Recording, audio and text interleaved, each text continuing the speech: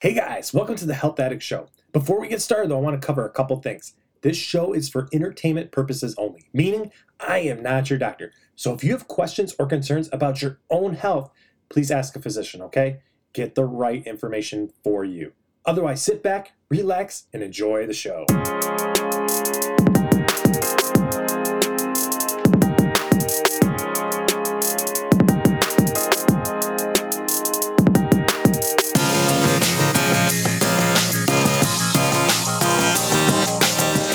Hello, everybody. Welcome to the podcast. Welcome to the Health Addict Show. I'm your host, Tommy J, and I kind of have a cool episode for you today. We're not really going to talk about health in general as we could always do. I might give you one real quick quibble just because I think it's important to talk about, but I think we'll do an occupational episode. I don't think we really talk enough about the jobs that are in healthcare and the opportunities for people if they want to get into healthcare. It's out there, it's available, and right now, healthcare is at an incredible shortage. So I feel like we'll talk about a couple different jobs here that we'll talk about. One that's an entry-level job that somebody can get to just to test the waters if they like healthcare, and one that is a career specialty position that will require some training and some college, but you know what? It's a very rewarding career. So we'll start first with a study that came from the JAMA. And JAMA stands for the Journal of American Medical Association. They post a lot of good studies, and most of them are free to read. So I suggest you actually go there, especially if you're getting into the medical field. It's a great resource to learn about new, improving, upcoming topics in the medical field. So if you have free time, just pick a couple articles and just start reading them. You can even read the abstract just to get an idea and see if it's worth your time. It's honestly a real simple way to learn a lot about medicine. Now, this article, it was done about sleep extension itself. And it's talking about the idea that people who oversleep, they expend less energy on their day, which may increase their chances of becoming overweight. So it's kind of an interesting idea, but I mean, it makes a whole lot of sense when you think about it. If you're not using a lot more calories than you normally would be, you're retaining calories, which more calories means more weight because calories equals energy. And if energy isn't expended, it's stored. And in the study, it wasn't a whole lot of extra sleep that these patients were getting. They're getting about 1.2 extra hours of sleep, but that's an extra hour a day that they were not awake expending calories. Now remember, when we talk about a calorie is something that increases the temperature of water by 1 degree centigrade. But when we have a food calorie, it's actually a kilocalorie. There's 1,000 calories in a kilocalorie.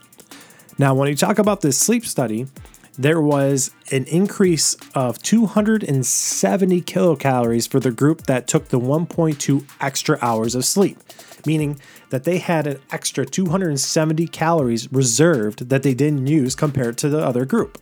And again, that might not seem like a whole lot. I mean, you're talking the difference between a donut every day.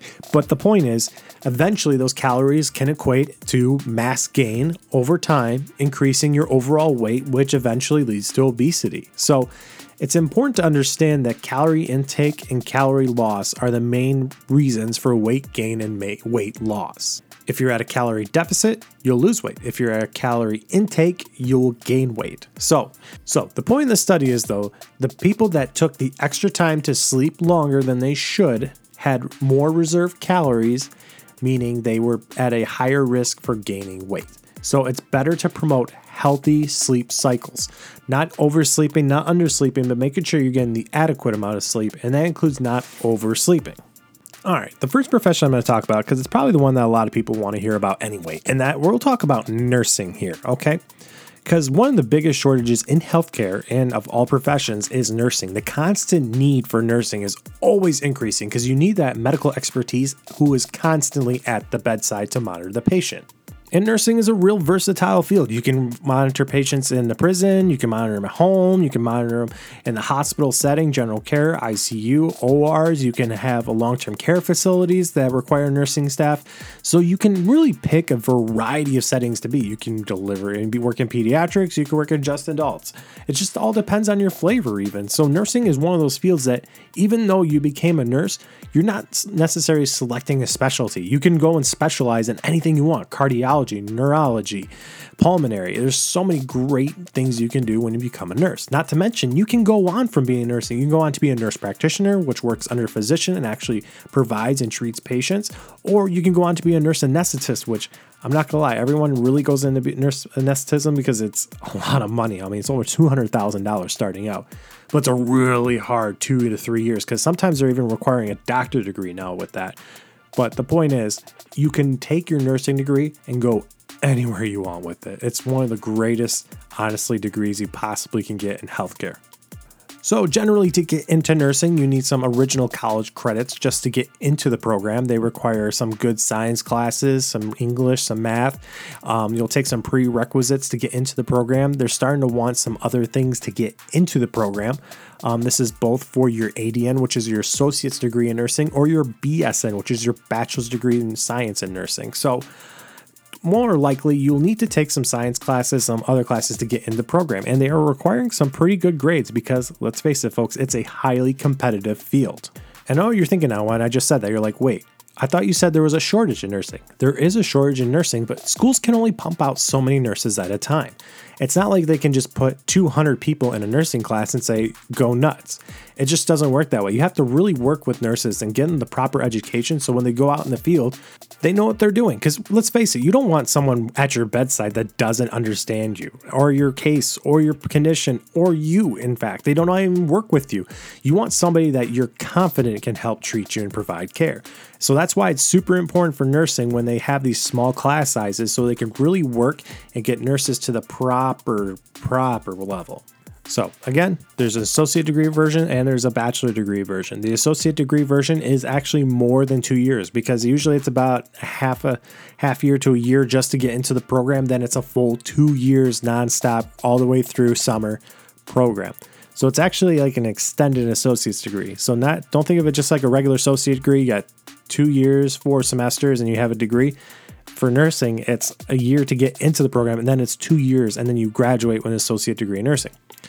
Now, for the bachelor degree, there really isn't a whole lot difference between a bachelor of science in nursing and an ADN. The point of the bachelor's in science in nursing, though, is they teach you a lot of other things that wouldn't be taught in an ADN. An ADN is a focused nursing degree. They really want to get you ready to be at the bedside with an ADN. Now, the bachelor's in science degree, it really isn't much different, but with an ADN, they're really trying to pump you out to be a nurse. A bachelor's in science and nursing, they want you to be a leader. They want you to lead the pack. They want you to think intuitively and scientifically and really think about your patient. They want you to be more than just a nurse. That's why you get a bachelor's of science in nursing, because honestly, you're going to grow from that. And that's the focus now in healthcare, actually. Most of the facilities are looking for nurses to have their bachelor degree. So honestly, it might be worth it just to go for your BSN, but it doesn't mean you can't if you get your ADN. And honestly, it's not that much longer. For most people, it's just 30 credit hours from your ADN to have your BSN.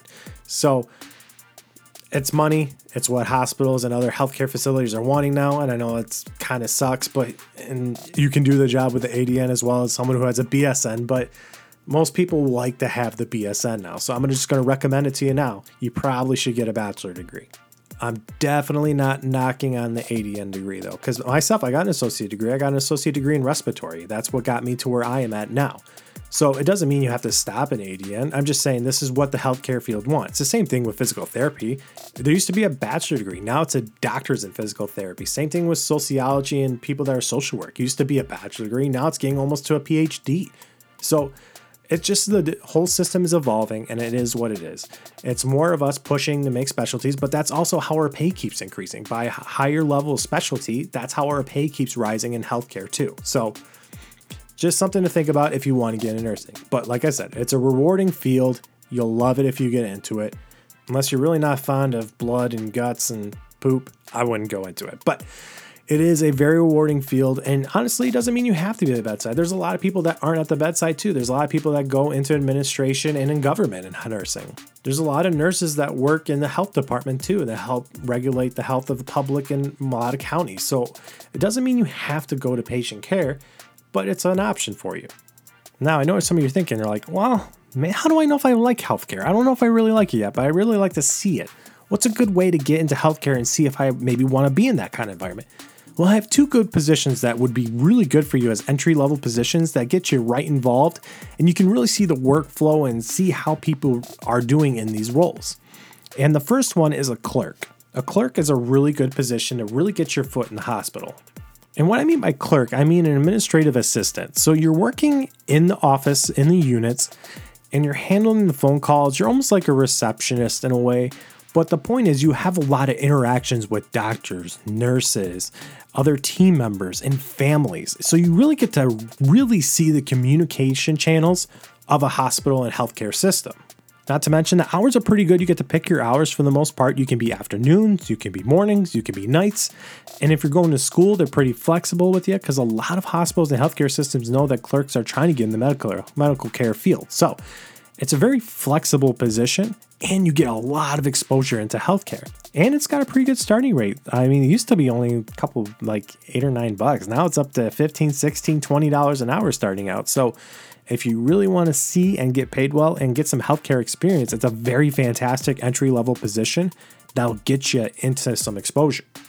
Now, another position, though, that I think is really good if you're really focusing on patient care is a patient sitter. Some hospitals call them patient assistants, some call them just watchers, or some call them bed assistants. But the point is, a patient sitter is someone who sits at the bedside with a patient who may need some secondary care help watching just to make sure that they're okay and safe. Now, why would a patient might need a sitter? Well, there's a couple of reasons. One, they might have dementia. They might not understand who they are, where they're at. Sometimes hospitals can be a very crazy environment and patients just don't react well, especially if they already have deteriorating mental statuses. It's a very good idea to have a patient sitter that can sit there and remind them, hey, you're okay, you're in a safe place, you know where you're at, this is where we're doing here, so let's just take it easy and sit back. And that really helps the patient refocus and recenter and understand that we're not trying to do something crazy to this patient. A second reason a patient might have a patient sitter is maybe they just have some mental issues going on where they just don't feel safe in their own body. Sometimes a patient does things to themselves and, it's not always the best situation. So having a patient sitter to make sure that they don't hurt themselves or cause more harm, they're really not out to hurt anybody. It's one of those situations where they just don't feel comfortable with themselves. And sometimes they need to get some help and figure out, maybe sometimes they're off their meds. Maybe sometimes they need to get back on their meds. And having that patient sitter at bedside just helps make sure that they're comfortable. They know nothing's going to happen. And they know that we're not going to let anything happen to them while they're here. And finally, it's the one that's not so much fun. You have a patient that really isn't cooperating. And, patients have a lot of things going on. They have lines, they have IVs, we have stickers on them that measure their heart rate, their respirations. We have probes that measure their oxygen levels. There's a lot of systems we have in place to make sure that a patient's safe and we can keep track of them and give their medications. Some patients don't want to cooperate. They start ripping stuff off. They start throwing their IVs. They start throwing the pads off. It's not a good situation, especially if the patients need the medication or we need to monitor their heart because something's been going on and we need to figure out what's been going on with them. So a patient sitter kind of helps make sure that the patient doesn't do that. Most of the time, the patient sitter doesn't have to do anything. Just their presence being there makes a patient more cooperative because, let's face it, you're not really going to act out if someone's in the room. It's when someone's not in the room that they're going to get curious and start pulling at things. So I'd say there is some risk with being a patient sitter. You are going to have to get involved with the patient if something does happen. But again, even if you're in the medical field, that happens anyway. So it's not like you're not going to see that when you become out of the patient sitter. So it's kind of a good way to get introduced into that kind of environment. And they start a pretty good pay now. Those used to only be paid like $10 or $12 an hour. Now they're always up to $20 an hour just to sit at the bedside. And I know a lot of patient sitters that do homework when they're sitting at bedside because they have the time. So it might be another great option if you're thinking about getting the medical care field and you want to get exposed to it. So consider that, okay? It's a really good idea. But all right, folks, that's all I got for you today. If you got any questions about anything that happened on this episode, please send me a message. I will respond. You can email me, you can text me, you can message me on any of the social media platforms, and I'll get back with you, okay?